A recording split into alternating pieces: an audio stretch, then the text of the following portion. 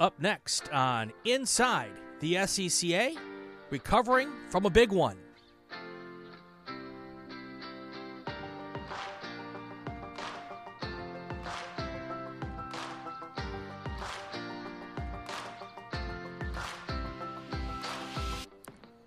Welcome to this episode of Inside the SCCA. I'm Brian Belansky, and today is an episode that we've been trying to do for a couple of weeks now, actually a couple of months, and I'm really happy to have this young driver on the show with me, especially considering the the big wreck he went through back in June. And Henry Tabor is with us. How you doing, Henry? I'm doing all right. I'm making it through. Making it through. So, if you're watching the podcast live, or watching the podcast not live, you'll notice that Henry is wearing a neck brace, and I'm sure that is the. We're going to get into all of that in just a little bit about why and how and all of the stuff that you've been through here. But let's start from the beginning. Everybody who knows the show knows how we started.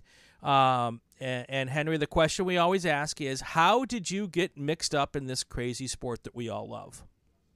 Well, it's a family thing for us. I'm a third generation racer.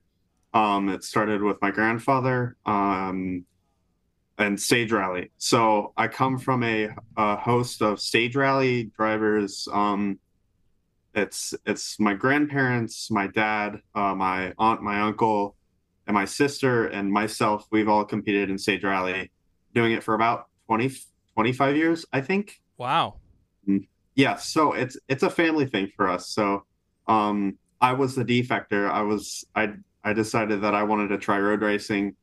Back in 2021, I got my hands into a spec racer, and the rest is history. So yeah, it's quite cool to be a part of such a long lineage. So what's your first memory of being either at a racetrack or working on the car with someone in the family in the garage? What's your first memories? So I think it goes back to 2012 at the Oregon Trail Rally, which takes place in Goldendale, Washington, due for Oregon, and starts at PIR, Portland. And it was Sunday morning. I was with my mom in our park expose before the event, before the third leg starts, and I met Ken Block for the first time. Oh, that's awesome! And that's something that I cherish for a very long time. That's something that I look back on quite frequently, especially after what happened this year. I'm so thankful and lucky to be in the rally community and to be with and to compete with the Block family and really getting to know them over the years. It's something that I cherish, and that's one of the things that I love most about rally, and the most I love racing is just that family. They've done a lot for us, and it's just incredible.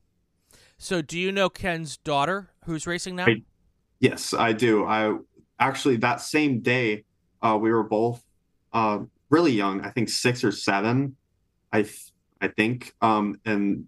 So the Dufur, Oregon is where we service on Sundays of the Oregon Trail Rally, and the service park takes place in a literal city park. Mm-hmm. So in the middle of it is a playground, and I don't know how, but I got my dad to let me go over and play on the playground. Ken and Leah were there playing, and so that's kind of one of the things that I find really cool is, I got to play with Leah Block on the playground. So that was cool, and it's been really fun watching them grow and compete, and they're just such a great family. Yeah, no question. What so how did you get into the road racing side of things? Because I mean, anybody in the family involved in that, or did you just, because you're part of the club, you saw what was going on and said, hey, I want to try that? So it goes back quite a long ways. So my dad Mark knew the Oregon Region Road Race Director, Kristen Moore, from when he was the rally director back when SCCA was in stage rally. So they had known each other for a very long time, along with Todd Harris. He's known them for 20 plus years. So when I turned 15, I was like, I want to go racing and I want to go road racing. He said, all right, let's go to Pro Drive. So that's kind of how that all started. I don't I don't really know why I wanted to do road racing. I think I just really wanted to get my hands on the first thing that I could, Sure. which was a road car. And so I've been working with ProDrive and flat out racing for the past 3 years, and it's been an incredible experience working with all of them. But yeah, I just wanted to get my hands on something as soon as I could. So, do the rules let you road race younger than stage rally? Yes. So Okay. as far as I know, you can start SCCA at 15, and Right. I think you have to have your driver's license. So 16, 17 to be road racing or rally. Road rally, because sometimes road rally goes on a regular road. Yes. Yeah. Okay. That makes a lot of sense then. Cool. Cool. So, you went with an arrive and drive team, right? Yes. As I always tell people, and you have a racing background, a family background in racing, so I would have given you a bit of a reprieve had you gone out and bought yourself a car and did it all yourself, because you had some history in the family. But I'm always asked by parents of people who are trying to get involved in this sport, whether it be kart racers coming up or whether someone just shows up at the racetrack and finds that it's fun. How do I get my kid involved with this? And my first thing I always tell them is rent a car first. Don't go out and spend thousands and thousands and thousands of dollars on the car and the tow vehicle and the trailer and all that kind of stuff, because you just might find out your kid hates it, Yeah. or really isn't good at it. And then you've got all this investment in stuff that is almost never worth as much when you resell it as it is when you first bought it. Yeah. So even with the knowledge that the family had, and maybe that is why the family decided to go with an arrive and drive program first. What was the decision making process there? So originally we had bought a Ford Fiesta that was like halfway to becoming a B spec car. Okay. Um, but at the last second, um, I changed my mind and said I want to try a spec racer. So now that Ford Fiesta has been repurposed into a bit of a rallycross car. Okay.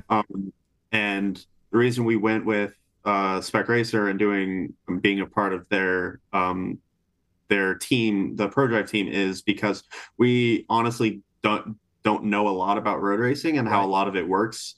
We're rally racers at heart, Right. so we didn't really know a lot about, and we didn't know logistics. So we kind of figured it would just be easier. This is a great team. They'll take care of us. It just makes it easier on us just to work with them. So even with the family background, you were smart enough to know I don't know a lot about road racing, so let's do this with a team that does to get started. Yes, that was pretty much our thought process. So you're starting your senior year in high school, which makes you what, 17 now or 18? Yes, I'm 17. I turned 18 in just over a month. Okay. Okay. So you were 15 when you started. So this was your third season, right? Yes. Okay. Okay. And how was that startup as a 15-year-old, getting into road racing? What was that first? Did you go through an SCCA school? What was your progression? So, regardless of what we did, whether it be spec or spec racer, we went through the Pro Drive school, Got it. their licensing school, and then I did the March date at Portland International tagged along with it. So I did the school, and then I did my first race in a Gen 2 car. Pretty soon after that, um, I was kind of asked to go try a Gen 3. I was a little hesitant. I didn't feel like I was ready, but then again, I said, let's do it because of course I would. Right. So tried a Gen 3 and we ran the car, the same Gen 3 car through the rest of 2021, through 2022, up through 2023 until June. And that first weekend, that first race, what was that like for you?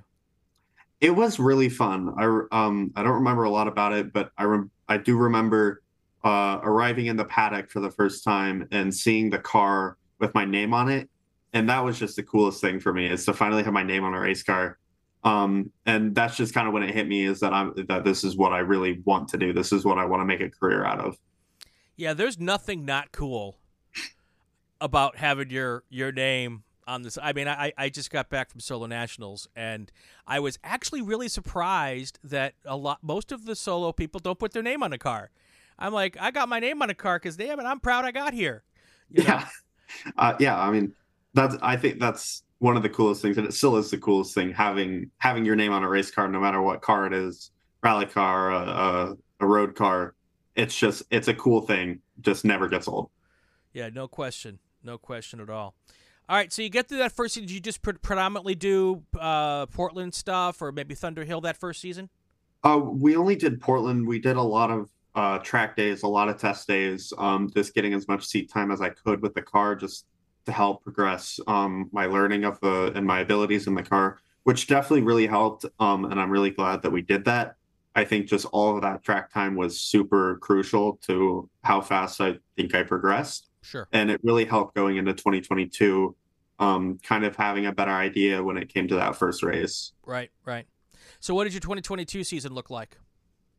So when we planned it out, we were like, we just want to do Portland, maybe the Ridge, and I think our big event of that year was going to Laguna Seca.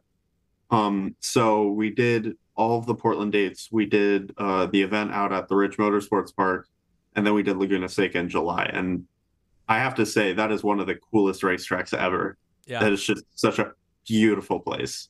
I've been to Laguna. I've done it on iRacing. Tell me about the corkscrew. It was weird the first few times going through it. That morning practice session, it just felt super weird, but you're just so focused on making the corners that you almost don't notice how violent it is until you kind of get into a rhythm. And then at some point you just feel it, and you just feel the entire car bottom out. And it's like, oh, that's what that feels like. Okay. Yeah. It lives up to its name. I guess until you do it right, it doesn't feel like the corkscrew, right? Right. Yeah. So what did 2023 season look like? So going into 23, we were like, we want to do the Portland dates. We want to do those again. We want to do, I wanted to do Thunder Hill a lot. So we did the super tour at Thunder Hill in May. We planned on Road America was going to be our big event. It was going to be our vacation, I guess you could say. And then I really wanted to do Laguna Seca again. I just felt so comfortable at Laguna and just really wanted to go back. But I was really excited for Road America, the furthest I've traveled for any racing. So it was really exciting. And it was weird with the repave. It was definitely something that I don't think anybody really expected. It was really interesting. So Road America's my home track growing up, site of my first driver school, and I have many weekends there as a crew member for my dad, and a special place in my heart. I grew up about 2 hours from Road America, so I absolutely understand why that was your bucket list for this year to get to. So I guess this is probably the right time to kind of transition to one of the reasons why you're here. I want to state that I didn't bring Henry on just to talk about a huge wreck. I really do love having young drivers on and talk about their journey to get to road racing, and I would have had you on regardless of the wreck. So I will put it out there. I just don't want it to be morose, but you're here. And you're wearing a neck brace, and we had a couple of pretty big wrecks at Road America, and you were unfortunately in one of them, you were thankfully the only one that was hurt. I guess that's a weird thing to say, other than the bumps and bruises, but you took a pretty big shunt there, didn't you? Yeah. It was a pretty big one. Started going into the kink. The car in front of me was spinning by the time it hit the apex. my realistically my only two options were to go straight and try and avoid him, or go off and try and avoid him. And my split second decision was just try and go off, hit the grass, straighten it out to get around him, because I didn't know where the car was going. But as soon as I hit the grass, the car did, just 180 on me. And so I went into the safer barrier at about 115, give or take.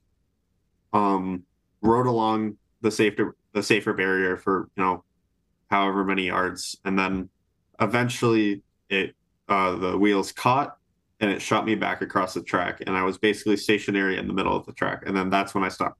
That's when I go cold. When you don't remember what from that point on. Yeah, that's when it just all went dark. Right. From what I learned from, video, is a car hit me, broadsided me like this. Right. And the rest was history, pretty much. Yeah. I had no control over the car. My pedal box, after the initial hit, my pedal box, we think, got destroyed. I can remember pretty vividly that I could feel the brake pedal, all the pedals just kind of moved after the initial impact. And by the time that I kind of realized what was going on, it was over. There wasn't much I could really do at that point. Yeah. Yeah. So obviously you're wearing a neck brace. What were the extent of your injuries? Because I know they sent you to, I'm guessing, the local hospital first in Sheboygan, and then you went to Freighter in Milwaukee, right? Yeah. So we went to the Wisconsin's Children, Okay. the Children's Hospital. They initially thought that I had they initially diagnosed me with third-degree burns from my coolant tank exploding behind me, because one of the lines got pinched off. Okay. So the coolant tank exploded all over me in my back of my right arm. And they initially thought that I may have had a brain bleed and some sort of concussion and a C1 fracture, my C1 vertebrae. It turns out I have a basal skull fracture, which isn't any better than a C1 fracture. No brain bleed, no concussion, thankfully. Great. So it was really only those two. Those were the two major things. And then just, the bumps and bruises. I had some pretty good ones all over. So no leg injuries with the footbox? No. Wow. No, which is really lucky. And after looking through the car, looking at the seat, it is a miracle, and I don't think anybody quite understands how I don't have a broken pelvis. Okay. Because of how the seat cracked and broke. There are many tears in the tub. Some of the body bars, some of the pieces under the bodywork were inches from where my helmet would have been. Mm-hmm. My headrest bent. It folded, basically. It was lucky that I didn't have a broken jaw. Show us the helmet, because you. So this is the helmet that I was wearing, fully carbon fiber, and I don't know how easy it is to see, but that there is a crack. Yep, I can see it. And then up here, there's a fainter one. Okay. So this is on the side that I got hit on. Okay. The side. This is where the headrest folded, basically. Got it. Okay. So this did its job very well. This kept my jaw intact, because that was one of my main worries. Was that I had a broken jaw because of how much it hurt. Yeah. It didn't, which was very lucky. But this did its job. And if there's one thing that I can teach, or I can tell any new driver or new racer or new family getting into racing, if you can't afford the top-notch safety gear, you have to wait. If I was wearing anything else, I don't believe that I would have gotten away with no head injury, or other than the skull fracture, or the basal skull. If I was wearing something that wasn't this, I'm 100% convinced that I would not have been in as good, in quotations, shape as I was. Right. It would have been a lot worse. So I think Stilo for making such a great helmet. This saved my life, and I'm, that it's incredible to be holding it and that it survived. Well, it didn't survive, but it's still here. So now you need to send a copy of a link to this podcast to Stilo, Yes. And then maybe they'll send you a new helmet. We were actually really lucky. We bought a completely new kit already, including a new helmet. We got it on sale from a website. Um, Full new Sparko kit, brand new helmet. So the worst part about the helmet was that this was basically brand new. This had like 3 events on it. Right. Because my old helmet got too small. So this was basically a brand new helmet. Uh-huh. And yeah. Yeah. So since the wreck, you've bought a new kit. Yes, we have full new racing suit, boots, gloves, helmet. I'm gonna have to get a new Hans device because the Hans also broke. We think that it's fractured. So very expensive, and that's not even counting the car. So when you get done, I'm going off on a tangent now. When you get done with high school, what are you going to go to college for, or what are you going to do? You plan to go to college? I don't think so. Okay. I'm not very academically inclined. I'm definitely not, a grade A student. Sure. I've debated doing trade and doing automotive trade. Okay. In all honesty, I was hoping that 2023 would have been a good year for me to kind of keep building my racing resume. Right. To hop into 2024 and start running more national events, start kind of getting out there and hopefully try and have something lined up. But obviously this has kind of stopped that plan. So we're getting over this obstacle and we're kind of just going from the rebuild. Right. So the reason I asked that question was because I was going to suggest maybe you should be a television producer, because you basically wrote the next question for me by saying you went out and you've bought a whole new kit. I wasn't going to quite get to this yet, but I'll ask the question now, and then we'll dig deeper into it in a bit. If you bought a new kit, that gives me the impression you're going to go racing again. I'm 90% sure I am. Okay. I really think I want to. I think that I've got too much left in me to just kind of quit now. Yeah. There are a lot of athletes, a lot of racers who have been through incidents and come back stronger. And I'm not done with racing. Like I said, it's a family thing. I want to keep doing it because I think that I have more that I can prove, and I still want to make a career out of this. And I know that you probably hear that from every young racer that you meet, but I'm working really hard to try and make this a reality. And despite this is, in the grand scheme of things, just a setback, and I want to be back on the track no matter what it is. I could be racing a lawnmower for all I care. I want to be back on a track. I really want to drive more cars. I want to compete at a national level. I really want to get to a level that this can be a job. This is something that I can live from, and that's kind of my goal. That's been my goal since 2021. After my first race weekend, I kind of sat down with myself and said, look, this is going to be a reality no matter what happens. And racing is not fair. It never is. It never has been, and it never will. It will not treat you well. Racing will beat you up. It will make you work hard. It will set you back. And that's something that I've been able to understand a lot more since Road America is, if you want something, if you want to make this a career, you have to work for it, and you have to look at every setback and put it aside and keep working, because at some point something's bound to happen if you work hard enough. And that's just kind of what I've been telling myself. It's definitely been a really difficult recovery period, just both emotionally, mentally, and physically. I've lost a lot of physical strength. I'm not where I want to be physically, but also mentally and emotionally. It's been really tough.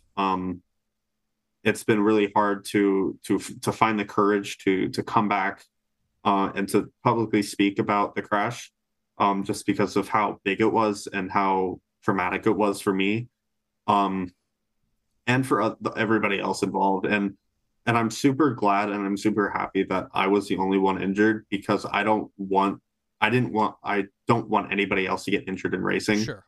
It's bound to happen, and it will happen, but if we can keep injuries to a minimum, and I'm the only one that gets injured, that's fine. Everybody deserves to be safe, and everybody should be able to race, and not be impacted like I am. So I'm glad that I was the only one that was injured in that crash, and I'm glad that everybody else is still racing. And I want to rejoin the field, and I'm really waiting for this neck brace to come off, and I'm really waiting for the all clear. It's just been really tough, and I'm just biding my time, waiting for the all clear, and as soon as I can, I'm going to start working towards my goals again. So that is a tremendous amount of maturity out of a 17-year-old. Listening to you talk about the whole process and your desire to still not completely 100% there on a decision, but it feels like you're pointing in that direction. I will tell you that in the 3+ decades that I've been doing this, no one who's ever gotten into a race car and been in a wreck would fault you if you chose to not come back. And no one questions the desire to come back if that's the decision you would make. There's something weird about how we're programmed, how our brains work, that once you get into this, it is a legal addiction. Yeah. And it is something that people just don't understand. I've seen people have come up to me and asked after they've seen someone else's wreck. I don't know if you saw the Ryan Preece wreck a couple of weeks ago at Daytona. I'm sitting at work. I work in a radio newsroom, and everybody knows I'm a car guy and I do all this. So they come up to me afterwards and they say to me, "How does someone get back in a car after that?" And I'm like, I can't answer that question. We just do. And at the same time, if you choose at some point to say, no, I'm done, that's cool too. At least you're around to make that decision, which is, I'm sure your family is grateful for. Yes. So you said you were wearing a Hans device. And one of the things, the things that Hans device is made to do is to prevent basal skull fractures. I'm guessing that because you had it on, it probably made the basal skull fracture less severe. No. Okay. I think what it did was save my life. I think that I have a stage 3 basal skull. So a stage 3 stable basal skull fracture, which is basically the worst type. That's one step away from, lack of better words, internal decapitation. Sure. So, but if I wasn't wearing a Hans device, I do believe that it would have been that extra step. And I think that it did 100% save my life. Right. I think all of the safety gear that I was wearing did its job. It was sacrificed. I can't use any of it anymore. Sure. It was either cut off or fractured or broken or, whatever the case may be. But that's what it's designed to do. It's designed to take all the pressure and take the hits so that the person wearing it is okay. Well, and your biggest shunt was essentially almost like a T-bone or a side swipe, right? Yeah. So the Hans device and all of the head and neck devices are really designed to prevent your head from going forward in a front collision. It's not really, to the best of my knowledge, and I'm not a safety engineer, so but the way I understand it's really not meant for that side impact. The Spec Racer Fords don't have a neck enclosure, right? They do. Okay. We have a Butler kind of halo thing. How much back and forth can your head do in the car when you're in there? Side to side? None. Okay. There's very little room between the helmet and the sides of the headrest. Okay. There's enough that I can lean my head against it through a corner and it's comfortable and it's fine. Okay. So there is really no play there. And one of the things that I found really astonishing was how the headrest bent. It folded. On the left side, it was damaged. Right. which that was one of the things that I found really, really incredible, was how that just shows how much force was in the impact. And Sure. I don't know exactly, the G forces, Right. I could try and calculate it out, but I'm not, I don't think we'll ever be sure um what's correct or not. But from being basically stationary to getting hit at 65 miles an hour like this, you can do your own assumptions from there. Yeah. No, I'm sure it was pretty significant. So, um, so I'm guessing the car is a total write-off. Yes, it's we looked at it, I looked it over with Flat Out Racing. Um, you know, it's the damage is all the way to the driver compartment, which is, so there's about 2 feet worth of body and bars on either side of the driver. Right. And on the left side, it's all the way to the wall. Yeah. Yeah. Um, so that's one of the other things that I found so incredible of the crash, is some of the deformedness of some of the bars, how some of the, how the floor is completely pinched, how, just how the damage played out. That's one of the things that I found super incredible about the crash, is just how bad it is, how bad the impact is, or the damage is. Right. So I'm like, you're also not a structural engineer, Right. but the guys who do work on the cars, do you think that kind of crushing of this and that was kind of designed into the car so that the car would bend and you would as little as possible? Yeah, I think so, and I think that's what it's meant to Right. do, and I'm glad that it did that. I'm more just, it's just incredible to Sure. look at how much damage there was and how it all played out. Just just looking at it, just going back through it, it is incredible just seeing how everything deformed, and ultimately how everything played out. That's why I'm still here. Right. So regardless of what failed, what didn't, something had to work because I'm still here. Right. Right. So everybody processes stuff like this differently. Um, I think that there are probably some people who would choose to not go back and look at the car afterwards. Mhm. I'm guessing there are people that would choose to not go back and look at the video afterwards. You've chosen to do both. Um, how, is that part of your process to get yourself to help you decide whether or not you want to go back and do this again? I think it helps me to go back through the video and to look at the car because I don't remember the crash. Right. There's a pretty solid point that through all the video that I can pinpoint, this is when I have no recollection after this point. So it helps me kind of piece together how the crash played out and what happened. It helps my family to know what happened, Sure. period, because they were on the other side of the track. They were in turn five. Um, so it helps me to learn what happened because I look at it as an outsider. Right. I don't know that it's me until you see the number, you see the name on the side. Right. As terms of looking at the car, I found all of that really interesting. Going through it, looking at it, and despite the damage, a lot of the car is savable.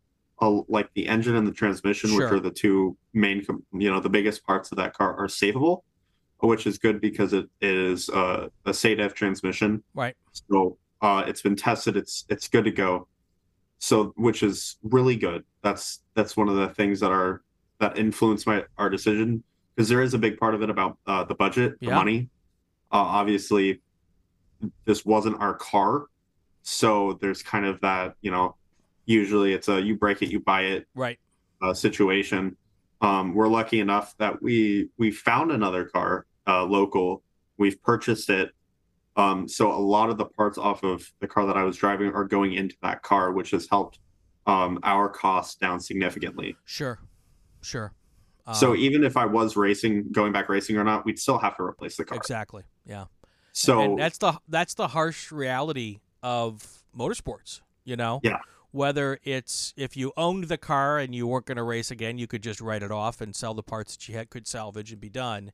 But when you're working on an arrive and drive type program where you're basically renting the car, most places have is there a fixed dollar figure that you have to pay if you write the thing off? Or do they give you $1 before you go in? I don't exactly know with ProDrive, but it's usually, from what I can understand, it would usually be whatever isn't savable off the car. Yeah. And whatever has to be replaced is what you pay. Yeah. Well, I'm glad that you're able to work through that budget problem. You know, that's something that's important if you want to go back racing again. So, that helps a lot. So let's take me back to accidents done. The other thing I think it's important to remind yourself is this: you didn't make a mistake to cause the accident. You know, you were caught up in someone else's junk.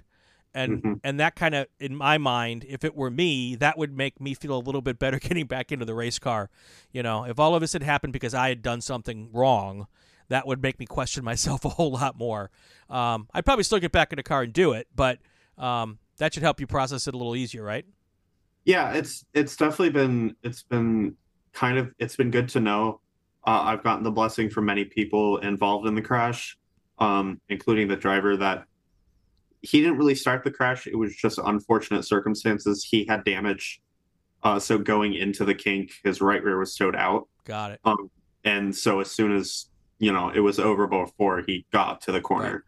But it's always better when either the car breaks, and that really isn't your fault, or sometimes we just make a mistake. We lose the car for no good reason, and that would be, in my mind, if it were me, a little harder to process than the car broke or I got caught up in someone else's stuff. So maybe that's just the way my brain works. Yeah, I definitely agree, and I don't place blame on the driver who was the first car that started the crash. I don't place blame on anybody in the crash, because the kink at Road America is just such a unique corner. Yeah. It's a fast corner and it's a blind corner. Yep. And with the repave, the entire track was just so much faster. Yeah. That even the most experienced drivers that I had talked to had to unlearn and relearn what they would do, what they had to do around the course. So there isn't anybody that I put blame on for the crash. I think that that's just a racing. It's just racing. Sometimes it's just a really bad racing incident. Things happen, things break, things go wrong. There's not much that you can do about it. You can't just stop your car on the side of the track and go out and do a check, check it out, make sure everything's good. Yeah. So I don't blame anybody. I don't have a grudge against anybody, which I think has made part of the healing process really good, because, I don't have anybody that I'm having it out for or whatever. Sure. It's just been a long process, and I think that that's both good and bad. I think it's good because you can't pinpoint anybody who started it. You can't point a finger, but at the same time, it's like, it really sucks because there's nothing you can do about it. Right. So let's go back. The accident happens at some point in time. You don't remember the actual crash. Mm-hmm. What is your first recollection afterwards? So I had a few, I think, dreams, nightmares, whatever you want to call it. Sure. Before I actually woke up or started remembering. Okay. I thought that I was at the end of the straightaway and I was in Canada Corner. And I was just getting stared at by safety workers. Everybody was just, eyes wide open, just staring at me. Which we can confirm didn't happen because we didn't make it that far right down the course. I woke up, and when I started actually in the real world again, I woke up, I was in the back of an ambulance. Okay. I was getting administered fentanyl. And the first thing I thought of was, fentanyl is dangerous. Why am I having fentanyl? That was the first thing, and I didn't say it out loud, but I that was the first thing. I'm like, who's giving me fentanyl and why am I here? Yeah. That was my first thing, and then that's when my arm started to hurt, started to burn because the burns Yeah. on my arm, and one of the nurses in the ambulance was pouring cold water on it, and that was just such a relief. Yeah. Because I didn't know what was going on. All I knew is that cold water felt good. Yeah. Then that's when they started cutting everything off because they didn't know what type of burn it was. Sure.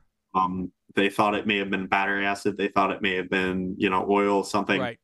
So they didn't know. So they cut everything off. I was just in so much pain. And another thing is that I didn't know where my dad was. I didn't know where anybody was. I was in the back of an ambulance with no recollection of what had just happened. Right. I didn't know where anybody was. I didn't know what was going on. I was just I just felt like I was put into a situation that I didn't put myself into, or that Right. I don't know. And that was kind of the hardest part initially, was I didn't know what was going on. I didn't know who the people were. I didn't know where I was. All I had known is that something had happened, moments before, and now I'm in an ambulance. Yeah. And at that point, you probably have no idea and because the EMTs don't know either, really, what the extent of your injuries are. Right. So, that's scary for anybody Yeah. in that situation. So, And so in the crash, 6 of the 8 drivers involved went to infield medical, or I should say 5, because I was the 6th. They had originally, infield medical originally thought that I was getting brought there, but they made the decision to just haul me off property immediately. right. So when my dad arrived at the infield medical, he was like, "Well, where's my kid?" Right. And they were like, "Well, we don't know." So after a lot of calls, what had happened was they had lost where I was going. They didn't know what ambulance they put me in. Right. So all they knew is that there was an ambulance going off property. They didn't know which one it was. They didn't know what was going on. So eventually the medical director of Road America pulled my dad into, I think he said, like a storage closet, and said, because of HIPAA laws, I can't say this over the radio, Right. but blah, blah, blah, this is what's going on. Sure. So obviously I didn't know that. I had no clue. I was in the back of an ambulance. But I can, my dad definitely said that was a really stressful point. Sure. But I got to the local Sheboygan hospital. Pretty immediately, they said, "We can't care for him. We can't do much. He's in too critical of a state, or Right. I'm in too critical of a state."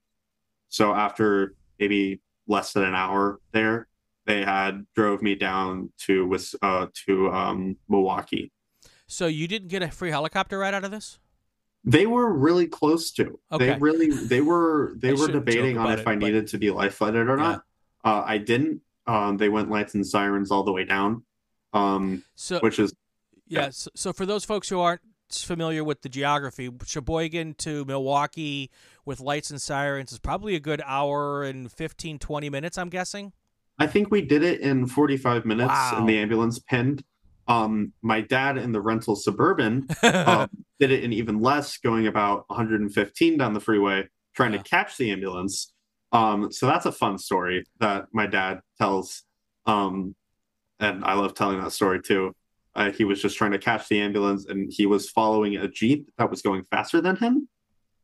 That's odd. He's going 115. A random Jeep? Jeep's going faster. Was the Jeep part of your entourage, or was it just a random Jeep? Just a random, right? Well, welcome to Wisconsin, people. Welcome to Wisconsin. Yeah, that's all I can gather from that. Wow.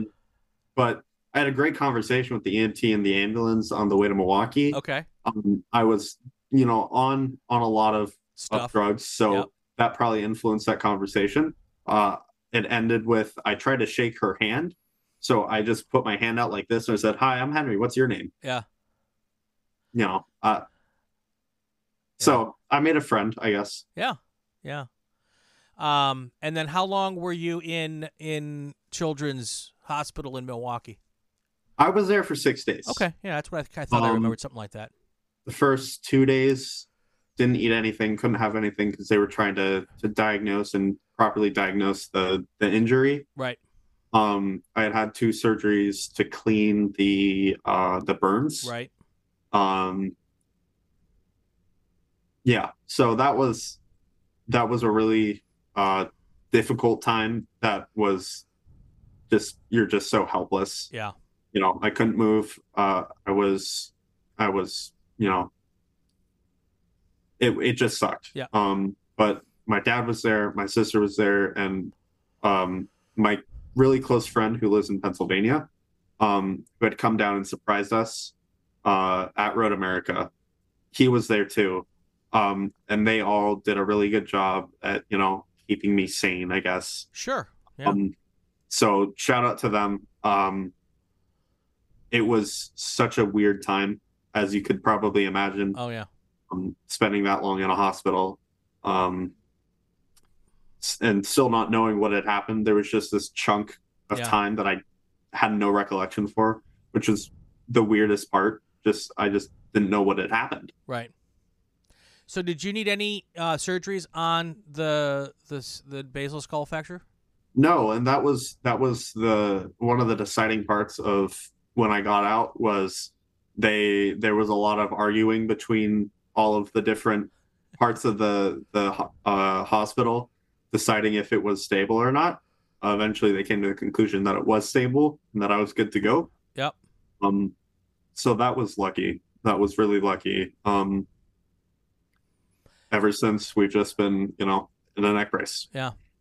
And was it a plane flight home or did you take a car? We flew home, Okay. which that was probably the worst flight I've ever had. Sure. Not because I was in a ton of pain and I was, on a bunch of drugs, but also it was just such a turbulent flight. We had gotten out just before a massive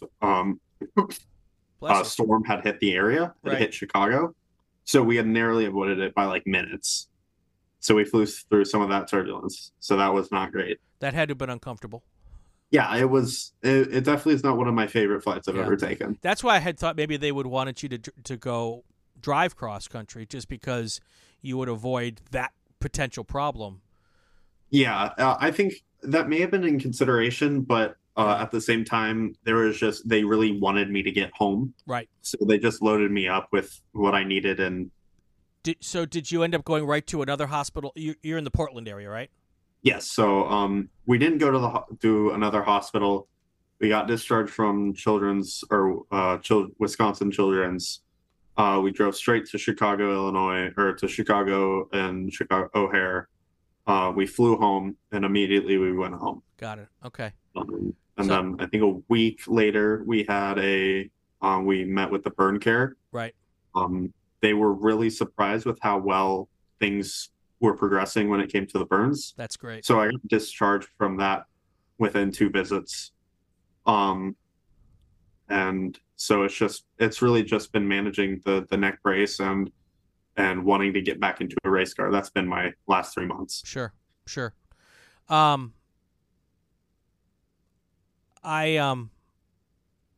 just so impressed with your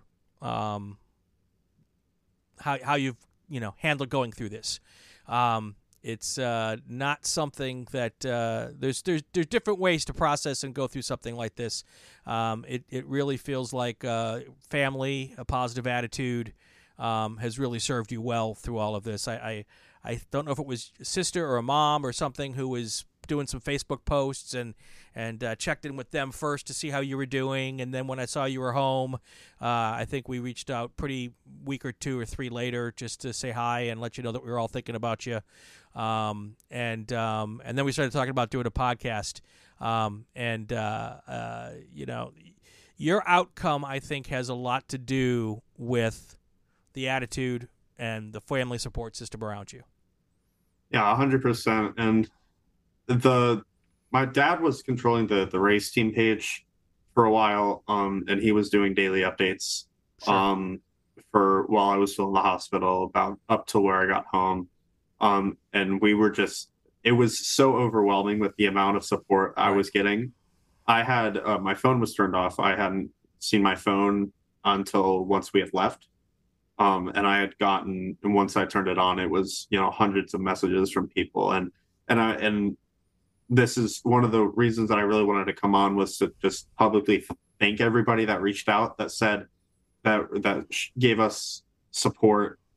It means a lot to me, especially just to a young just to a young kid who wants to go racing as a career.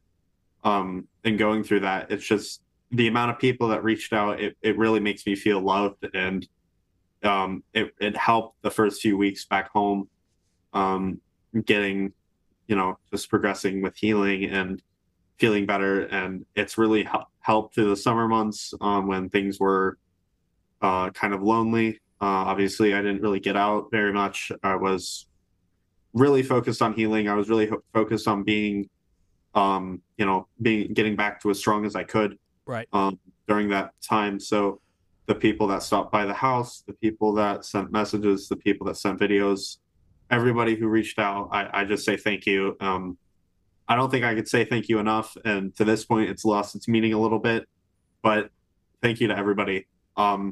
It's helped. And some of the people that have reached out, I was really surprised by. There were some really cool people that reached out that I was kind of not expecting. So at the end of the day, the outpour was incredible. Like I said, a little overwhelming responding sure. to everybody. And I kind of got tired of social media for a while. But this has just been such a great opportunity to come on and to say thank you to everybody. And it's not the last you've seen of me. I'll be back. Yeah. My last question. You come from a third-generation racing family, so I'm pretty sure I know the answer. But family, when you tell them you want to come back, what is the thought process for the family? They left the decision in my hands. They said, we never really formally talked about it, I guess, but it's kind of always been understood that it would be my decision, and nobody would blame me if I said, no, I'm not going back racing. I've heard that from some of some of the greatest people that I know. I've heard that from, I've heard that I've cheated death at Road America, and there's not many people who can say that. So I've got to get a bumper sticker. But at the end of the day, it's been my decision, and, having all the time to think about it. I want to get back racing. I want to prove that I still have it. I mean, we bought a car. We have all the gear. In fact, we actually have some dates set for some private testing. Nice. In the near future. So I'm gonna be back. It's hard. It's been hard. It's been emotionally a roller coaster. I've not looked the greatest. I'm about 3 months without a haircut, so my hair is pretty long. But I'm gonna be back. Yeah. That's the last thing. I've been given the opportunity to make this decision on my own and not be influenced by any other figures, which has been probably the greatest thing. It's been the greatest blessing. But I think that I will. I will be back into a car. Nice. When does the brace come off? So we have X-rays a week from today. We have X-rays when we finally get to take this off, because to X-ray the bone that is in question, you have to open your mouth and move your neck. Right. I can't do that very well right now, so we're waiting for that. I've been told that it'll be a really weird transition. I'm probably going to go to a soft collar for a while just because of the loss of neck muscles. Sure. So I'm not completely out of the woods yet. I still need to be cleared by the neurologist. But we're getting to the end of this journey, and a lot of people say it's a journey, not the destination. For me, it's the destination. Well, I was just going to say, not to get philosophical on you, I don't think you're getting to the end of the journey. I think your journey's just beginning. Yeah. I agree. There's a lot more that we're going to see out of Henry Tabor, whether it's on the track or off the track. I'm very looking forward to watching what happens next, and I really appreciate you taking the time to sit down today and finally get a chance to do this. And the story is really remarkable. I think it's a testament to safety gear and car design and your will to push through and get it all there, and your family support. And there's just so many spokes to this wheel that they all aligned as perfectly as possible, considering what the first moments were. I'm looking forward to see what the next 10, 15 chapters for Henry Tabor are. Thank you. Yeah. 2023 has been a crazy, crazy chapter. It was going really well till it didn't, but sometimes, the greatest racers need to take some time away from the racetrack and no matter what the reason is. But I think at the end of the day, this is good. It's given me time to reflect. It's given me time to regroup. It's going to be hard the first time back in a race car, but I'm looking forward to it. And at this point, the sky's the limit. I'm thankful to be here. I'm thankful to be alive. I have a new kind of outlook on life after seeing how close it can be. There's always a chance that you watch your favorite racer step into the race car for the last time. I just never thought that it would be me stepping into the race car for the last time. So I kind of have this new outlook on how I want my career to go. I think I've lived all of it, how it can go, the highest of highs and the lowest of lows. But at the end of the day, this is only the beginning, like you said. So I'm not done. I will be back. Nice. That's about all I can say. Right. All right. So at this point in time, I'm gonna say thank you, and we're gonna wrap this one up, and we're gonna keep in touch as we go forward, and I'll update people as we go, and at some point in time, I'm sure we'll have you back on the show and talk about a lot more racing stuff. So. We will do that. I also want to take an opportunity real quick to thank all of the people that help us do this. Goodyear is our presenting sponsor at the runoffs this year. I want to thank them for jumping on board. Racekeeper is the official in-car camera system of Inside the SCCA. Had a really good time using their stuff here at the Solo Nationals. We'll have a lot more from them as well. And if you want to know more about any of those folks, you can just go down and check out our show notes, and all of that information is there. That's going to do it for this episode of Inside the SCCA. If you like what you're hearing or watching, subscribe to the Racing Wire Podcast Network or the Racing Network on YouTube. You can follow us on social media to find out who our next guest is and leave questions. On Twitter, it's @RacingWireNet. A new Inside the SCCA comes every Wednesday live at 9 p.m., and then we drop them on Friday mornings at 6 a.m., so you can listen to them on the car to the racetrack. I'm Brian Belansky. Have yourself a fantastic weekend. Stay safe, and go play with cars. I'm Dorsey Schrader, and when I'm on my way to Embrace, I'll listen to the SCCA podcast, Inside the Short Bus. Inside the SCCA is a presentation of the Racing Wire Podcast Network and Rural 15 Productions. This podcast is not affiliated with, endorsed, or sponsored by the Sports Car Club of America. The views expressed within are those of the host and our guests, and not that of the SCCA.